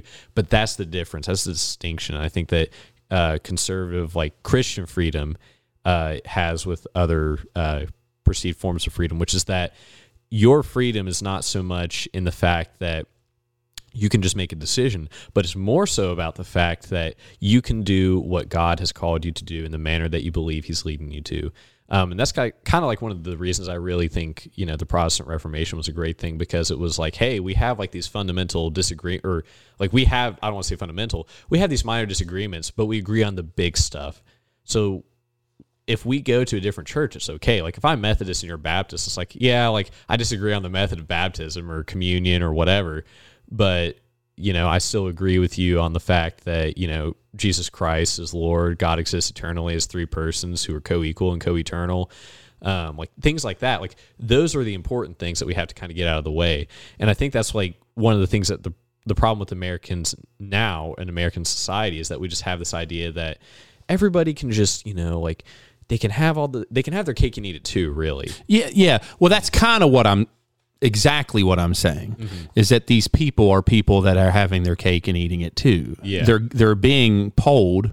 I mean, this is like hypothetical. I don't know if anybody on that football field was polled as one of the people that's showing that, but they're having their cake and eating it too. They're going to outwardly claim that they're not a Christian, but they're going to pray to some higher being on someone's behalf. Right. Like, I think when it comes to it, they're perfectly okay to do that. Because deep down inside, there is a seed that they believe that they aren't the final answer. Do you see what I'm saying? To a degree. Yeah. I see what you're saying. I don't think that they honestly believe there isn't some higher power. Now, whether they've actually said that's God, the Christian God, I don't know. I would like to believe. I'm giving it a high number, 9 out of 10. I'd like to believe it's you bring it down a little bit lower. The papers for your numbers, I'd like to see it. Yeah, give me your. I'd like to see. I'd like to see your receipt, please. Like I'd like to see where you bought your Bible and what version it was. I need to get. I need to get that documentation that they kept. Is it King James or? But I think too. Back to your thing about the states. There's a lot of truth in what you say, but I think we're becoming more divided now, not because the states are more divided. I think the states have always been divided. I think the reason we're more because we have been centralizing more of the decisions and taking them away from the states. We never realized how divided the states were because it didn't matter. There was nobody up higher going, no, you need to do this, this, and this. I think there has been that for a long time. And you saw this debate like with the Federalists and the Democratic Republicans at the founding of the country. Mm-hmm. I think that's always been something that's there, but it wasn't as much of an issue. To a degree, I do agree with you because they're getting the issues that they're debating now are going directly into the houses of people. Right. That's the difference. Right. It's not back then they weren't debating about whether or not we were allowed to teach your kids, like the Department of Education. Mm-hmm. That should not be a federal. Well, the thing is, it's like what you're talking about though is like. I think that's part of the issue. I definitely think the federal government is bloated, shouldn't be making nearly as many decisions as it is. Ideally, like my government, like if I were king for a day, the government would probably spend like $600 billion a year, if anything. You know, king for a day, King Liam, he bans abortion, epic. If I were king for a day, we would spend, and I don't know why, but I just was watching something on Fox News the other night about a $25 million or $20 million heated sidewalk in New Hampshire or something. I would do, if I were king for a day, I'd have a heated road out here out here where I live. Be quiet about where I live. And I'm joking. Yeah. The budget, the budget's so corrupt Sam Denning, absolutely. And that's the point. And here I go on again about the Lord of the Rings. That's one of the that's probably my. Have you ever read it? Oh, I've watched. It's one of my favorite. I think that the messaging is Tolkien was a genius. Mm-hmm. He was thinking about the same things we're thinking about. Mm-hmm. You know, they had the same division going on then. It just wasn't quite as prevalent because they didn't have the means of communicating it. And I mean, if we think we're seeing something new right now, we're not. Well, I mean, Ecclesiastes says there's nothing new under the sun. Yeah, and my ultimate thing is, do I want everybody to believe? Mm-hmm. Yes. Mm-hmm. But this is my big kicker. Do I feel I have the right to force people? No. Right. I want them to come to it on their own. And if they don't, you know, if they want to go and pass some law in their state saying this or that, what I hope, and I will pray for them, and I hope that they don't. And if I live in that state, if I have the means, I'll move. And I will obviously keep voting against it. Right. But I mean, I think it gets in the weeds. I think that the division is because more and more things are coming from top. It's not divided because they're more divided. They're more It's okay if they're more divided. You know, I think that the thing we should be rallying around as a country is that each state can have their own sets of rules. That is what should be uniting us, that freedom, that there is allowed to be 50 experiments. That should be what unites us as a country, that we are allowed to do that. And you have choices here in the United States. You're not just going, it's not China. You don't go there and it's a one size fits all. And if you don't fit into it, sorry. Right. And I'm not saying that's what we should be fighting for. And that's why I think we should have a border. Like I'm totally, the disagreement on the border is how do you implement fix the problem? I mean, there's an obvious problem, and my fix to it is just to say screw it. Yeah. Like, just you made it. Congratulations. Yeah. If you want to leave, here's a ticket to get out. We'd love it. If you want to stay, here's an SSN and start paying your freaking way. Right. Yeah. I think I understand what you're saying, and I'm not definitely. We've beat this to death. We have. I love it though, Liam. We're not making any. I mean, we're gonna have the ultimate conservatism versus libertarian debate. We're gonna. Do I sound like a libertarian to you? Yeah, a little bit. Like I have some disagreements with you, but I understand what you're saying. Like for a while, I probably would have considered myself a libertarian, but I started like doing my own research and started like hearing perspectives of more traditional conservatives, and that's kind of like where I. Here's where I deviate from hardcore libertarianism. Is I still engage in the political system, and I still vote conservative because that's the means to an ends for me. They have a lot more values in common with me. You know what I mean? Yeah. That's how I'm not gonna sit out and just let the chips fall where they lie. I do agree a lot with a lot of what Trump did, and this will segue. We've killed everything that we were planning on talking about. I mean, done a good job hitting it, but on the Trump Do you mind if I hit that one last point though, before we move on? Yes, real quick? Yeah. So I'm good at cutting people off. No, you're good, man. You're good. I'm not angry about it. It's not a communist cutting me off, at least, But like to kind of like address your point. I love it. My hatred for communism is so intense. Me too. Listen. Have you ever heard of Doom? That game. That oh yeah. Game? I used to play it. Like, listen. If the demons in that game could be a concept, it would be communism. I would just be slaying them. I'd be slaying. It's communism. the ultimate form of evil. Right, honestly, and I've explained. My wife is from a communist country. Mm-hmm. They don't allow for any individual. I mean, that no individual rights, no individual freedom. They don't view you as your own independent person. And I'm sorry, I believe in a God, the God, and I don't think He allowed me to be born on this earth to be under the boot of anybody. Right. But kind of like to my point though, like aside from we can do the communism hatred episode at some point. Communism bashing. Just communism bashing. Like if we just read off memes of, hating communism. But like to your point, like I definitely think that, I don't think we need to have this idea of like one size fits all. I do think the states are an important thing. That's not what I'm saying. I'm not saying that they aren't important, like when I'm talking about this stuff. But when it comes to like a national Christian identity, and this is something I will stand by, I can never force somebody to become a Christian. I would never want to do that because that ultimately is a decision between you and God. Whether or not you want to be repent and believe, that's up to you. I can't force you to that. I will do my best to encourage that. But I do think it is a duty to not only encourage that, but to foster an environment where that can be more common. And I think the problem is, and you saw this like in the Soviet states as well, they had this issue where like people did not go to the churches because they're so obsessed with themselves and about the state and about the like what they could do to benefit themselves. And so I think as a nation, we need to kind of come together and realize like, hey, there is a point where we have to say, this is where the line's drawn. Now, we can have disagreements about our tax rates and about how we want to do some civic government and things like that. How do we want to pay for roads and things like that? That's okay. Those are like honestly debatable issues. Those are exactly. Yeah. But when it comes to things like abortion, that's kind of like where my line is like, listen, this is literal child murder. If I could wage a war right now on something, it would be abortion. I would literally and you think like the church throughout history, you would die on that cross. I would die on that cross. Before that, I would die on, the cross of Christ, I would hope, but just when it comes to, the Protestant or the, if you were to talk to like Martin Luther or anybody like that, they would be repulsed by the idea that we've aborted 70 million babies in this country since Roe v. Wade has been, or had been allowed. But like I think that there's a point like where we have to say, okay, the states do have a degree of independence, and that's fine. That's good. I think that is a good system.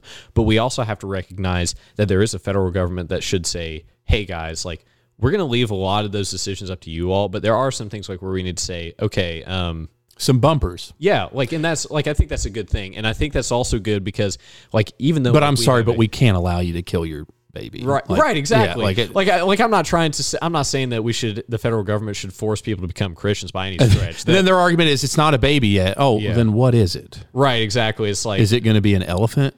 Right. Well, and here's the thing. They're like, it's a cluster of cells. It's like, I would say that your brain is a cluster of cells, but I don't think you have one. And I'm going to say this on here, and I get your point. Yeah. So. This has been a fantastic conversation, by the way. I'm glad I had you on here. We got a little bit but I love having this conversation. And I always am the type of person that tries to, and you can probably tell by listening to me, I try to be middle of the road because I'm trying to ultimately convert people to my way of thinking, which is a lot more in line with you than what you think. Yeah. But it's hard to get people there. So I pride myself somewhat on trying to not think that I'm just ramming something down someone's throat because I'm a Christian. So like I brought up at a family reunion this summer about abortion, and I said, that one of the people said that is just a diehard Christian, it's been pushed by the Christians in this country and yada, yada, yada. And I said, well, I don't think they're necessarily mutually exclusive or whatever, mutually inclusive. Yes, if you're a Christian, you should not agree with abortion. Right? You shouldn't. But I would argue that is not the only people. Like this has been a debated issue, and this is where I suck people in. This has been a debated issue since before Christ was even born and died. People have debated and people have argued and people have fought over this issue. There have been people that have been okay with it, and there have been people that have not been okay with it. You could go to the jungle. Mm-hmm. You go to China, where they don't allow Christianity.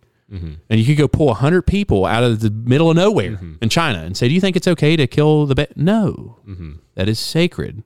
You might get some people that say yes. It is a Christian belief, but it is fundamentally a human.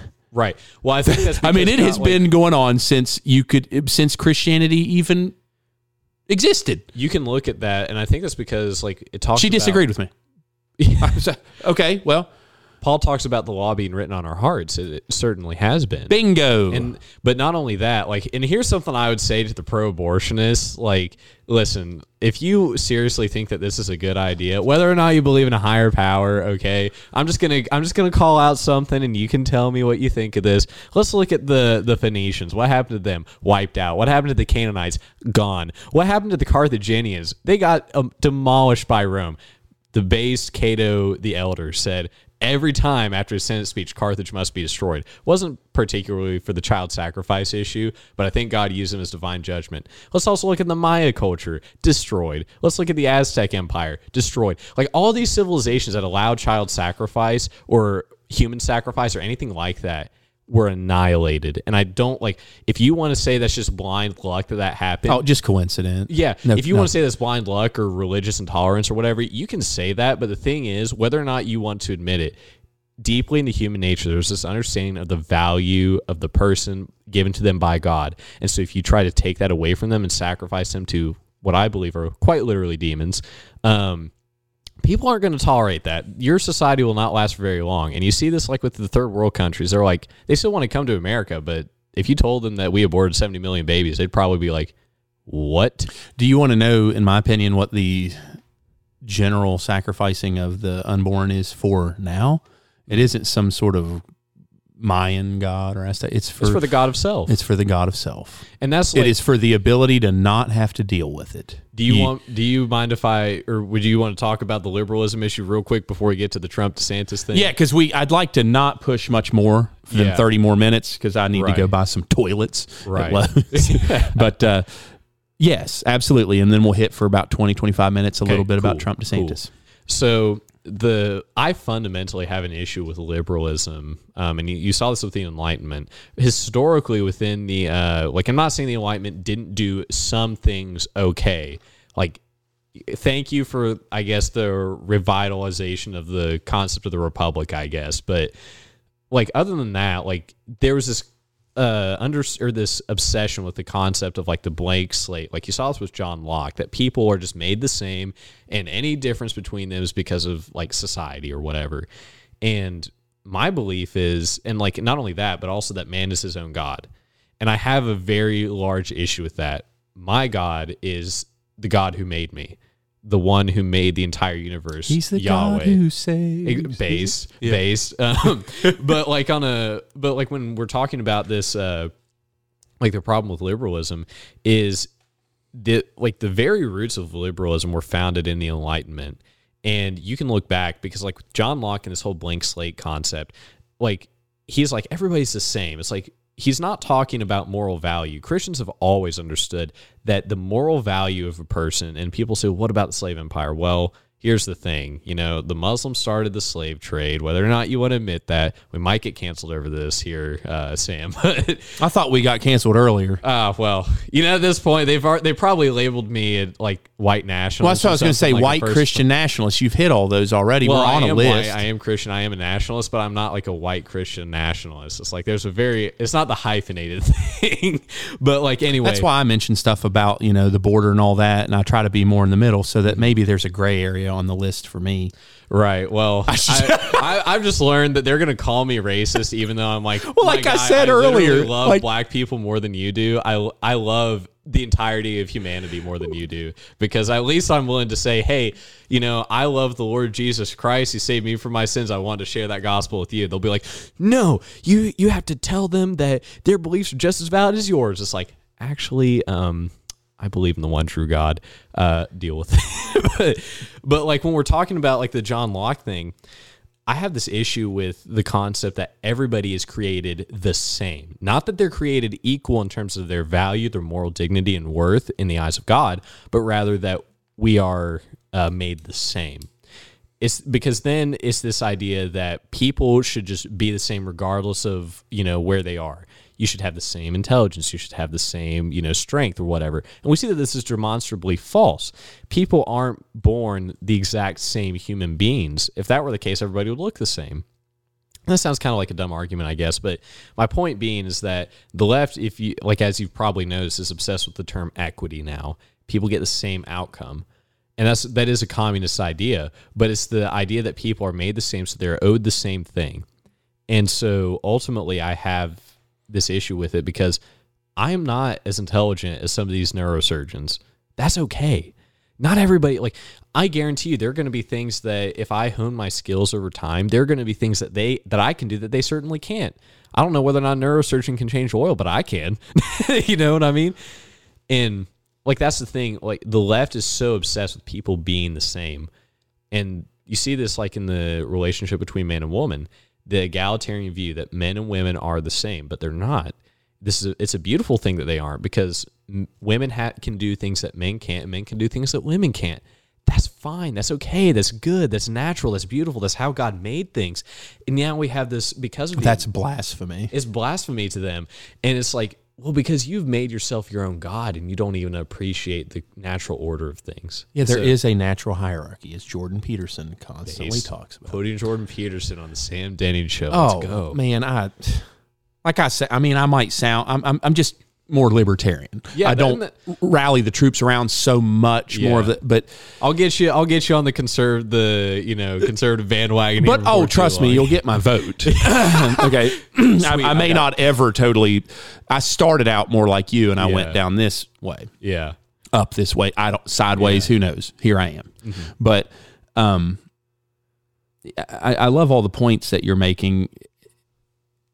I think a lot of the issue that we're dealing with in this country as well, and it's all over the world too, is the lack of knowledge and the lack of history and the lack of context and the lack of education.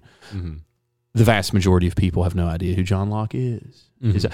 They're just being spoon-fed this stuff on TV, on YouTube, in the classroom. Mm-hmm. They don't know why. Mm-hmm. They don't even. They're not asked to question anything.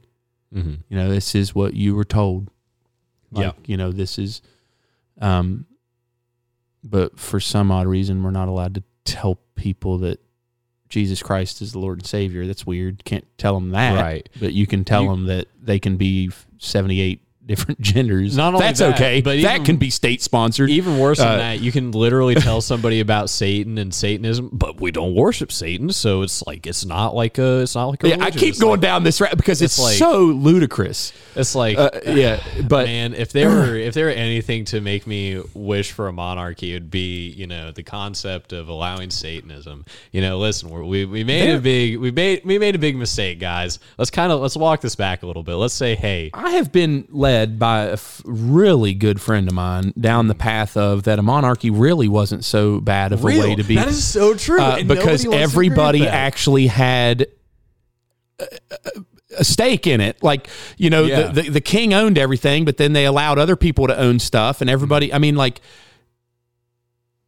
it wasn't as bad as people make it out to be. Right. People now, when they're cutting people's heads off, that's pretty bad. Right. But generally speaking, we're not really in much different of a situation right now, but it's actually, more death occurred under the totalitarian, communist, and liberal states. You look at the French Revolution, that was one of the worst things ever. I hate the French Revolution. You can quote Liam on that. I hate the French Revolution. Well, here's a lot of things that I tell people, and this is why I'm not so super hardcore Republican, I guess, but it's not the issues that we deal with aren't a right left thing. Well, they are, but they're right left per se. It's more top bottom. I think when you look at the right left thing, though, I would say it's more so the reason that we get that dichotomy is actually from the French Revolution, ironically enough. But the people who are trying to conserve the traditional French society were the ones who are on the right side of the room, and the left ones were the radical liberals. And so I do think it actually is a right-left issue in the concept that are we wanting to preserve our integrity and our national identity, or are we wanting to cast it aside in favor of ourselves? And so I think that's like, I do understand what you're saying. Well, for me, I view it as in the pursuit of maintaining our freedom. Mm-hmm. It's not right, left. It's top, bottom. Mm-hmm. There is an elite group of people that want everybody else doing their bidding and doing the things they tell them to do, regardless of whether you're right or left. Exactly. So we should all, especially in America, but all human beings should be in the pursuit of being free, I guess, and being free to make wrong decisions and being free not to believe in God and going to hell. But I mean, like, you should be free to do that, right? Yeah. Now, this is back to something that you said earlier. You know, I am one of those people that I'm okay with other people having their beliefs. Like, I can't remember what comment you said, but my thing is when they try to put that on me, no, I'm not okay with that. Yeah. Like, you can have your beliefs and all this and that and whatever, but like it shouldn't. I'm kind of I agree with what you're saying. Like, you can't, like, I can't force you to become a Christian, but what I would say is that I can actually, like, as a Christian, and this being a Christian nation, I believe that I can force my virtues, or the national virtues that were inherited. That's something I personally believe. Now, whether or not somebody disagrees with me with that, we could have that conversation. I know we need to get going talking about the DeSantis. Oh yeah, and I don't disagree with that either. But we've been in the weeds for about 40 minutes now. Right. It's been fun. It's been a very esoteric conversation. Yeah. I'm enjoying it. Yeah, you're allowing me to release this, right? Oh, yeah, I don't care. Good. Okay. Yeah, if I get kicked off the committee, that's their problem. I don't care. Yeah, well, you'll be all right. So here's a big last 20 minutes here. It's telling me we've been talking for an hour and 40 minutes. I know. It's been a great conversation.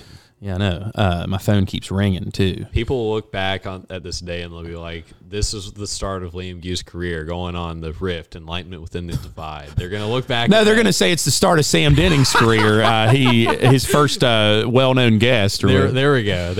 No, my career, I'm already 40. There's no room left for me in the end. Well, you can always be a talk show host. Yeah, I don't have the voice for it. I don't have. Well, I've heard that maybe I can do that. Maybe that's what I'll do. I can have you as a guest on one day and I can be like, this will be. I mean, I've got some, like, air quote resources to do things. Yeah. Although it may not seem like it when you look around here. But I like to live in a place where my hillside's about to slip onto my garage. Anyway. But you and I have already talked about this, and we wanted to hit it on this podcast, and it is the Trump-DeSantis debate. Not really like debate, but like what I guess it's a debate, but whether who you think is a better fit, because it seems like those are the two people right now that people would choose as the person to be running in 2024. And I think you have said to me that you're a Trumper. Yes. And that I've said to you that I would like to see DeSantis, although I'm also a Trumper, but I think my opinion is I think he'll lose. Like, so here's where I'm down to, I want to win. Like, I'm a libertarian. I want to win right. I want to get in there. But I do worry. Some of my worries are true, that are probably some of yours, that DeSantis might get in there and then get sucked in. Right. And there's no way to really know, although he has shown some signs of that being a possibility on some things.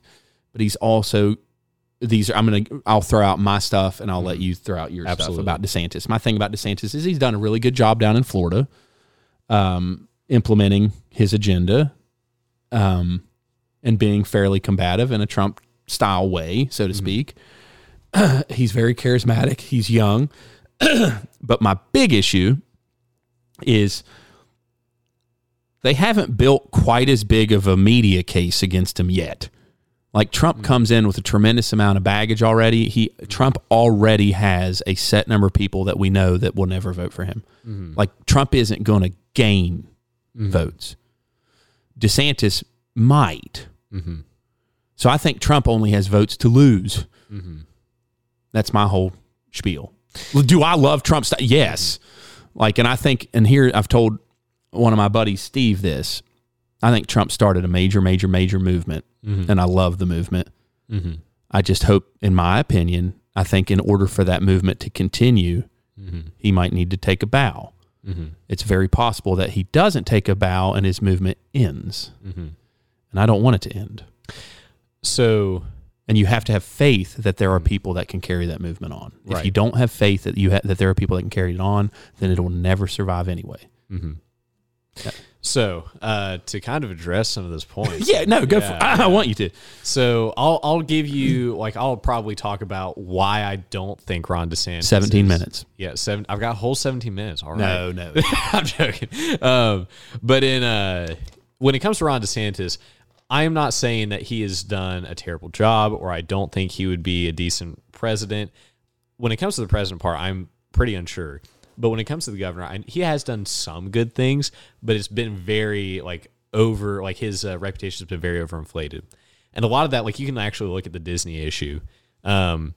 He said that he was going to remove their tax exempt status or whatever for that special district that they have with Disney World and everything. Then he got a little pushback in, like, a backroom meeting, and now he's considering backing off of that entirely.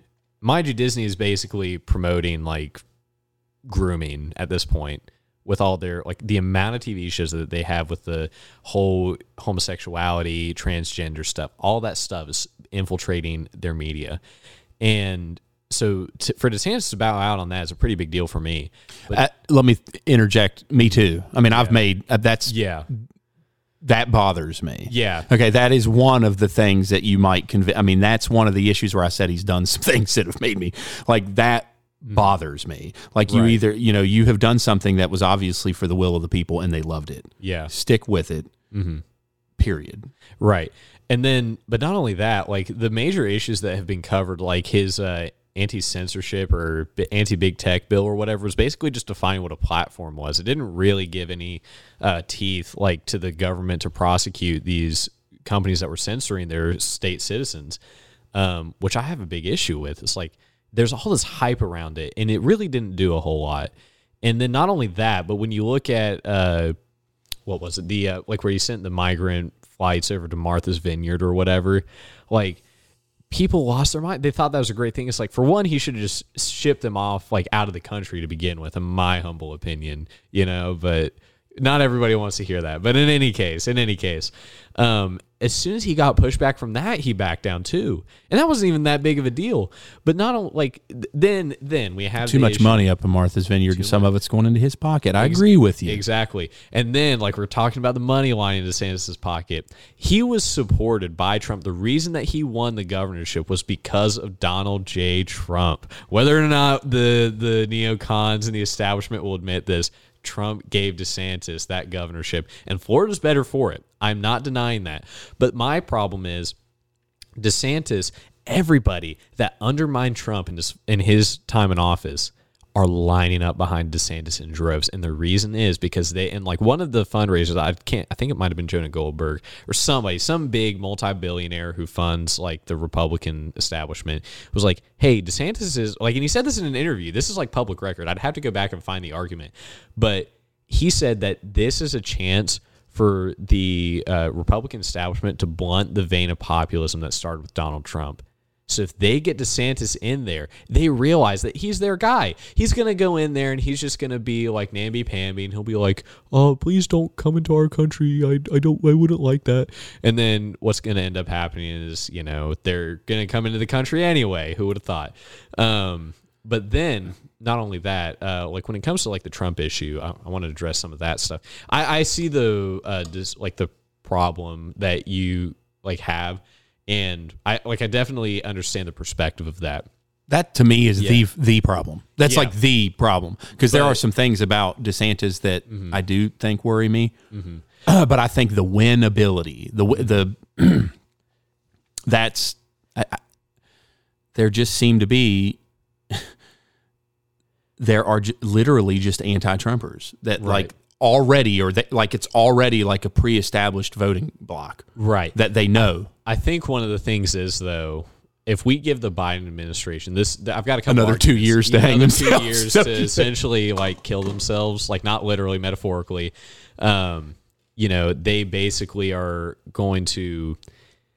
I think the American public's going to be so fed up with that, they'll be like, hey, I might hate Donald Trump, but everything costs like $20. Like, a pound of beef costs $9. That infuriates me as a man who tries to eat a good amount of organic or red beef.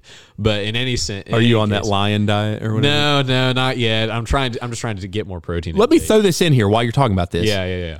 But how was it not enough in the midterms? Like, that blows my mind. Well, here's the thing, and like I'll address that too. Because that was at the peak of it. I'll address this too. Give me just 1 second. When it comes to Trump, though, we forget that he gained a massive amount of votes in the 2020 election. Like, insane. He got more votes than any Republican candidate ever.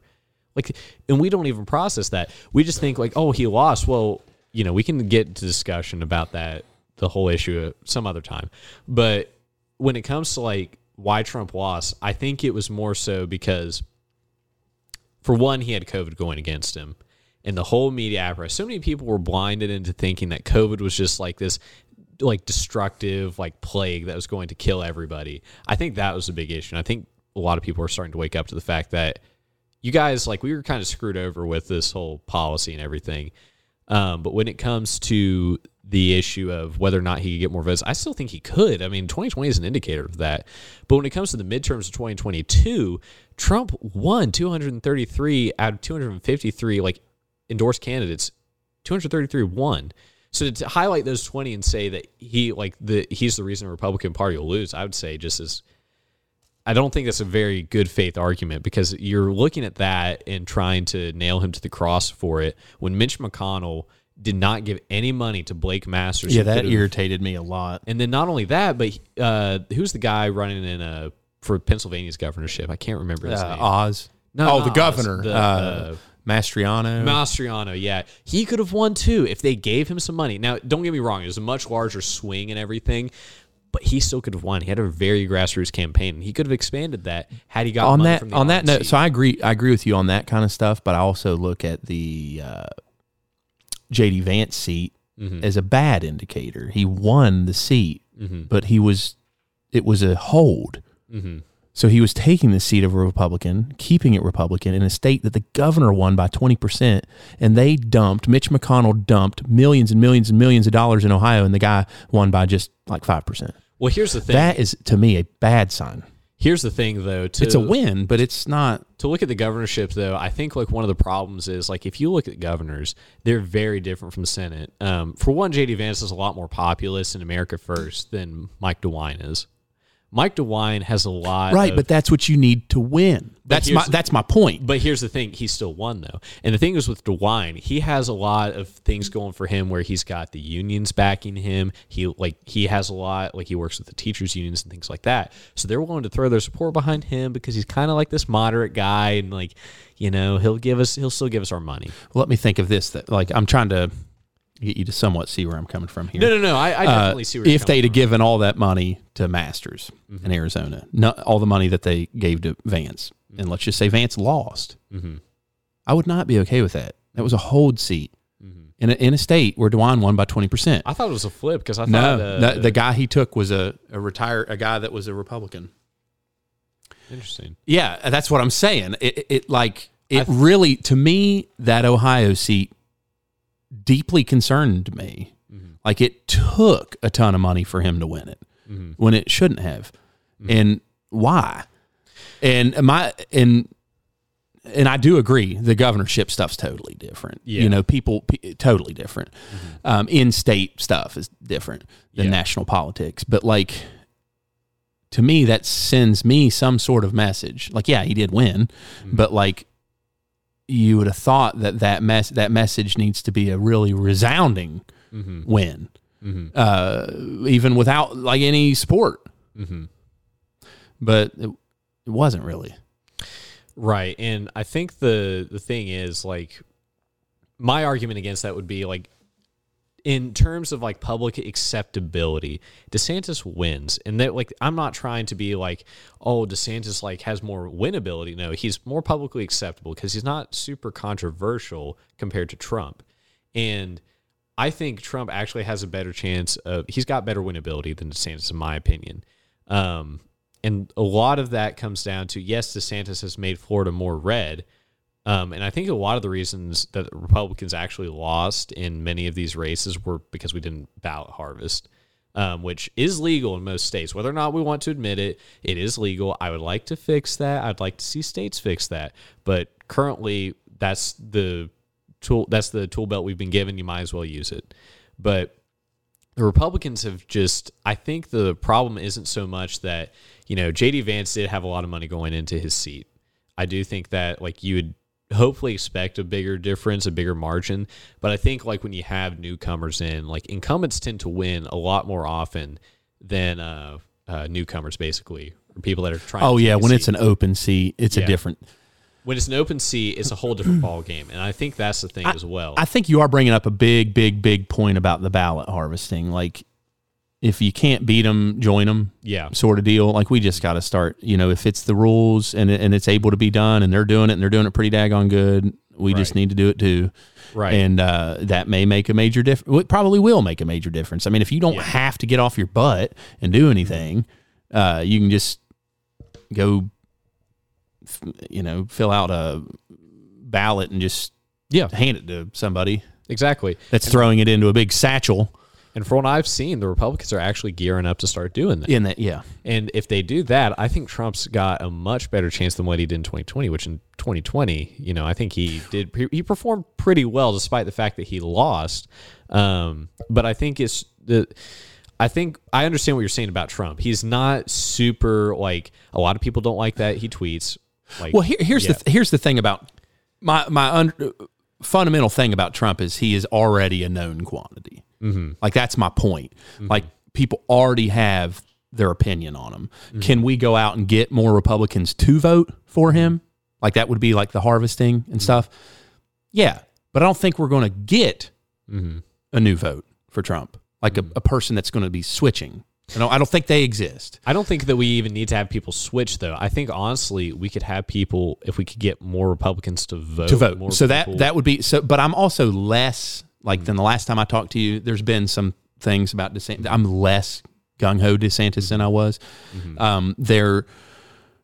So let me add more to this. That January 6th committee thing just ended out, or whatever you want to, closed. That shame. Yeah, exactly. Yeah. But, I mean, do you think that if the establishment or just the government in general, the state, will allow Trump to run again? Well, they're trying hard not to let him run. I mean, that's like a legit question. Yeah. So I'm okay with I am not going to be brokenhearted if Ron DeSantis or Donald Trump wins the nomination. If DeSantis wins it, I think we got a decent shot, unless people that are hardcore Trump people would say, we're not going to vote, which I think would be silly. And then I think if Trump wins it, I think we've still got a good shot. I personally think maybe not as good of a shot based on just people's perceptions of the guy. But I'm going to vote for him again. Like, I'm okay with both of those people. I like what I see. I'm starting to get I like more of what I see with Trump than I do DeSantis. His electability is you see what I'm saying? His electability is my question. Like, so, but maybe you're right. Maybe I'm not saying you can't be right. So, only time will tell. You see what I mean? So I'm not really, really, like, I've got one of my buddies is like, if it's not Trump, I'm not voting. And I'm like, that is not a good thing. Like, it won't, it should be worse. But is the government going to allow Trump to run? So I definitely think they're pulling out all the stops to try and prevent him from running. Now, I'm not saying that. And I also wonder, real quick, let me throw this in there. I also wonder if the fact that they're doing that might reinforce your opinion that Trump is a winning candidate. Right. Because why would they do that if there wasn't some shadow of a doubt that there was possibility? I was about to make that point in that argument. But not only that he could win, but that he's a legitimate threat to the system. Now, they aren't combing through Ron DeSantis's crap to try and see if, like, there's anything they can indict him for. And, like, you could say, oh, it's because he hasn't done anything. It's like, they could find something that they could try to frame in a way that it looks suspicious. If they thought he was a legitimate threat to the system, they would have done this years ago, but they haven't. And there's a reason for that. Trump is the only one who's a legitimate threat to the establishment of the uniparty of the United States of America. And the reason for that is because he's come in. He doesn't have anything tying him down. He's already got money. He can fund himself himself for another presidential campaign. He's got enough money to where even if he does that like 2 or 3 more times, he's going to be living happy. He's going to be comfortable.